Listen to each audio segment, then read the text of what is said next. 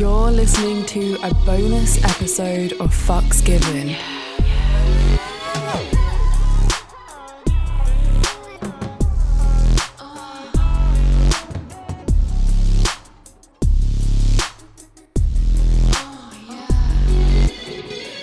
Hello, curious fuckers.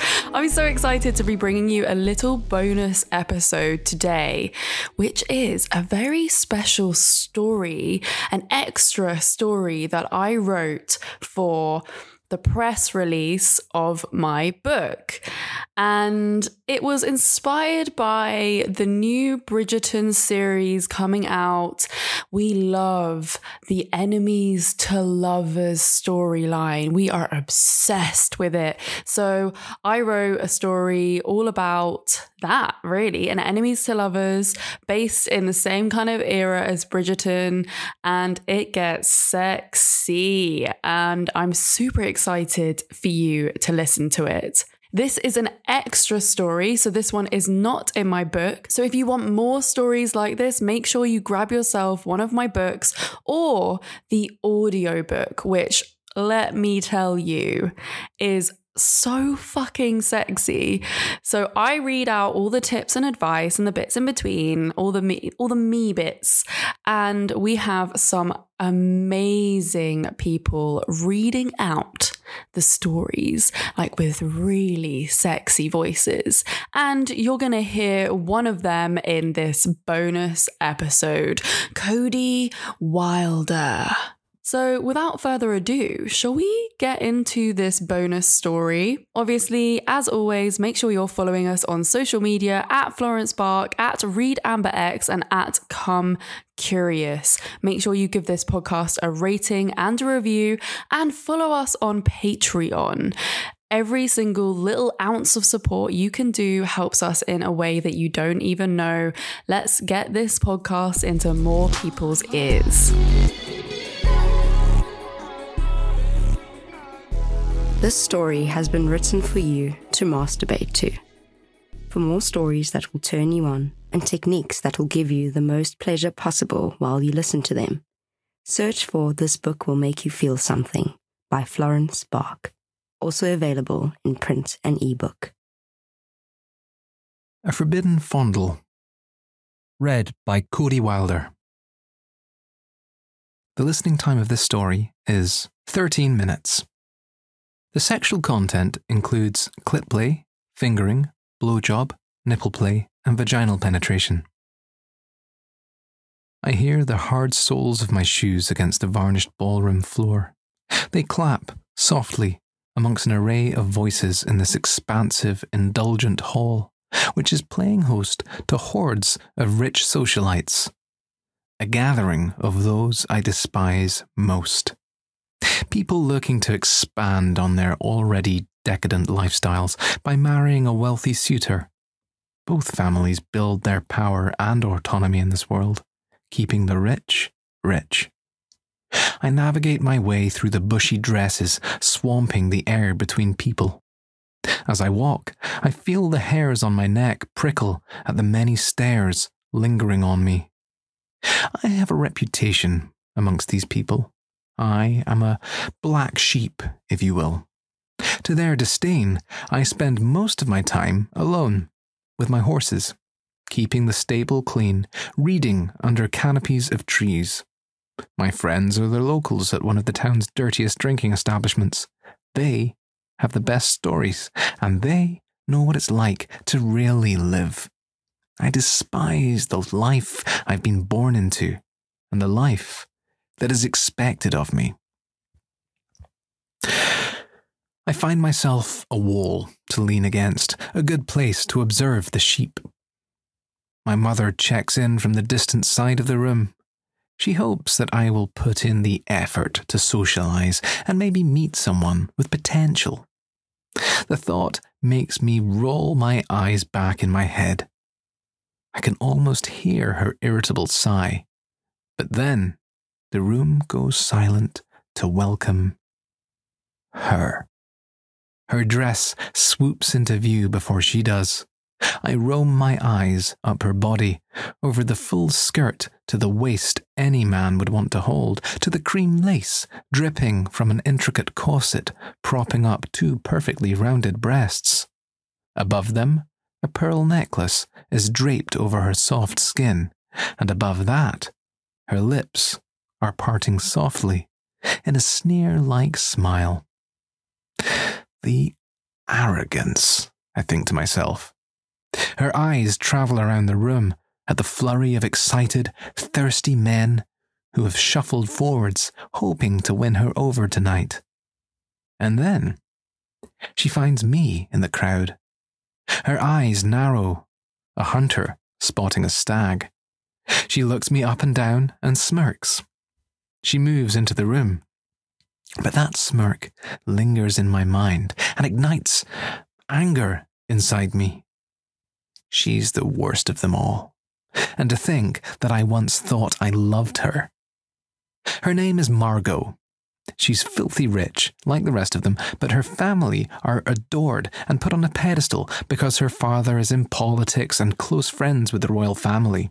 She is the definition of being brought up on a silver spoon. Arrogant, classist, ignorant. I despise her. I count myself lucky that she was sent to Switzerland for finishing school when we were younger. Our fling flung. The night plays out as usual. People talk and dance and moan and gossip. At the first opportunity to slip away, I do, heading out into the darkening rose garden alone. The grand house towers above me, the light from the windows illuminating the roses with a soft orange glow. I walk between the bushes that grow tall enough to hide a person, and breathe out in a deep, exaggerated sigh. A sound behind me snaps me out of my surrender. "It's you," a woman's voice says coolly. I turn to find Margot staring at me with the same cruel smile as before. I stare indifferently back at her, though my heart is pounding inside my chest. "You don't talk much these days." Her voice trails off as she weaves between two of the rose bushes. I trace the shape of her body with my eyes, watching her touch the flower petals gently with her fingertips. My voice gets stuck in my throat as I try to talk for the first time this evening. I hear her giggle. The fire burns inside me. "Why would I bother wasting my breath on you?" My voice shoots a sting over at her, just as she winces from touching a thorn. She takes her pricked thumb to her mouth and sucks on it. I can't help but watch her as she does this. Then she says, "As I recall, you used to like using your breath with me quite a bit." A memory enters unbidden into my head. The curve of her exquisite neck up close, her sweet skin under my lips. I want to shake myself. "Even I used to be foolish and naive around your type." I spit back at her. "My type?" She giggles again and begins to walk down the pathway opposite to me. I can't help but mirror her walk, following her shadowy figure as my hands grip into fists. "Greedy, elitist sheep," I jab. She disappears behind the roses, so I can't see her reaction to my words. I hurry my steps, waiting to see her again. Then she says, "What a shame." She reemerges, and I stop. Our adjacent pathways joining together. Her eyes linger on my lips. I notice her breasts rising and falling. Is her heart beating as fast as mine? She starts to step towards me. "What's a shame?" I say briskly as she raises her eyes to mine. We are so close now, I can feel her breath on my face. Her brows furrow in frustration. "That you can't see beyond all of this," she says. "Or, I might add, don't bother to. You're just as tiresome as everyone else, don't you see?" I stare back at her. I don't know what to say. I don't know what to think, until she grabs my face in her hands. Her touch ignites something other than hatred. Lust? My body is betraying me. She reaches up and whispers into my ear, "Maybe I'm not like them." Something stirs inside me as my eyes linger on her neck in the moonlight. I close whatever gap is left between us and kiss the soft skin below her ear. It tastes faintly of salt. I exhale as a charge like a gunshot ripples between us. She moves her face sharply, and our mouths have found each other. Her grip tightens on my face as she kisses me back. I lap my tongue against hers, searching desperately for reason, trying not to think about the fact I despise her, that I can't tolerate her, that she can't tolerate me. I move my fingers into her hair while her hands run over my waistcoat, pulling at the buttons. I move my hands down, feel the plumpness of her breasts under my fingers, slipping them under the material to pull them up into my palms. Her nipples now revealed from above, that fine fabric I hate so much. They feel as soft as velvet under my fingertips. She is pulling off my jacket, then my waistcoat, pulling my shirt up and over my head so that my chest is bare. My skin tingles in the rush of the cold night air, then even more so when she runs her warm tongue and hands over me, moving down my body until she finds the fly on my breeches. My heart beats fast, and my mind is swirling with anticipation as she pulls down my underwear too, and my stiffening cock breaks free. Before I can blink, she takes me into her mouth. Pleasure ripples through my entire body, her wet mouth warm around me as her tongue massages my shaft. A moan rumbles in my throat, heat spreading through me. Gasping for air, I grab her shoulders and pull her up to my level and collide with her tongue. I frantically pull her close, breathing in her scent, my hard cock pressed against her thigh through the folds of her dress. I bury my head in her freed breasts, moving my mouth over to her now hard nipples, sucking gently. She throws her head back and moans, which spurs me to go harder. She pulls me closer, grabbing my hair into her fists.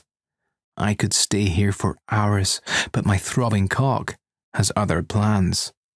I get down on my knees, lifting up her layered skirts so that I can run my hand up her bare thigh until I find the space between her legs.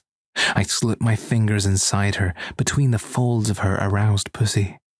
She starts to moan loudly. I reach up and put a hand over her mouth to stop her. She is outraged at being curtailed, and she bites down on my finger. I recoil from the pain. It's as if we've both momentarily remembered how much we hate one another. I remove my hand from between her legs, and her eyes go wide, realizing what she's done. "No," she pants, grabbing onto my arm and keeping it in position. Slowly, cautiously, she takes my other hand, the one she bit, to her mouth, and wraps her lips around the finger she hurt, caressing it with her tongue, sucking it gently. I put my finger back inside her, then another, and push deeper within her with a little more force than before. Her moans strengthen once again. "Fuck me," she commands, her eyes wild and violent. I obey. I pull her down onto the pathway and plunge my ready cock inside her wetness. The warmth sends shivers up my spine. I draw back and plunge in again, then again, slowly at first and rhythmically.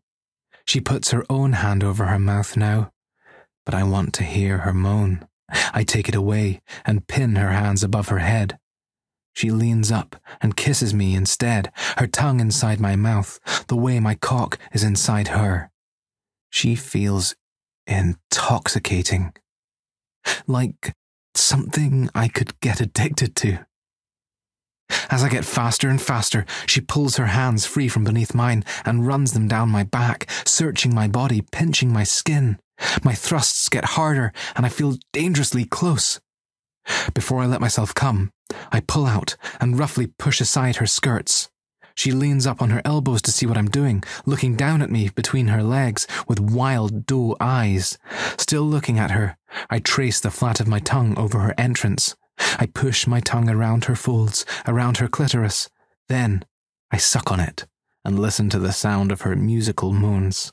I want to hear her sing with pleasure. As I encircle her clit once more, I dip a finger inside and feel the softness envelop me as I curl up to find her favourite spot. She gasps. I gather momentum with my tongue and finger, rubbing the sweet spot, lapping at her hardening clit again and again until I feel her pussy tighten around me, her scream of joy echoing through the garden. I move back up her body and plunge fiercely inside her dripping pussy. I press my face into her neck as I thrust deeper and harder, the moans of her orgasm still echoing in my ears.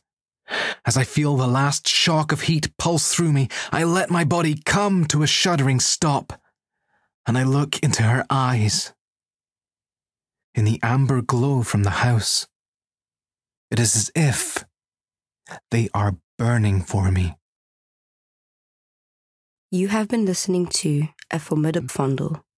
If you liked it, you'll find plenty more sexy stories and ideas about how to make the most of them in This Book Will Make You Feel Something. Available in audio, print, and ebook. Well, that was hot. Anyway, I hope you enjoyed this little bonus episode. Of course, if you enjoyed this little story, make sure you go and get your hands on my book. This Book Will Make You Feel Something. It's on Audible. It's in paperback.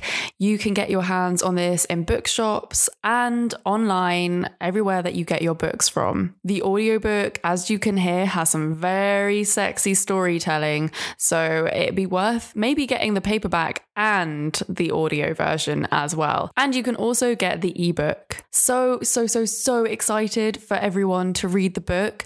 If you really enjoyed it, please leave me a little review on Amazon, because I need about 50 reviews on there to get myself into a good algorithm. And we want this book to sell because we want people talking about sex and normalizing sex, taking the shame away from sex, and especially solo sex.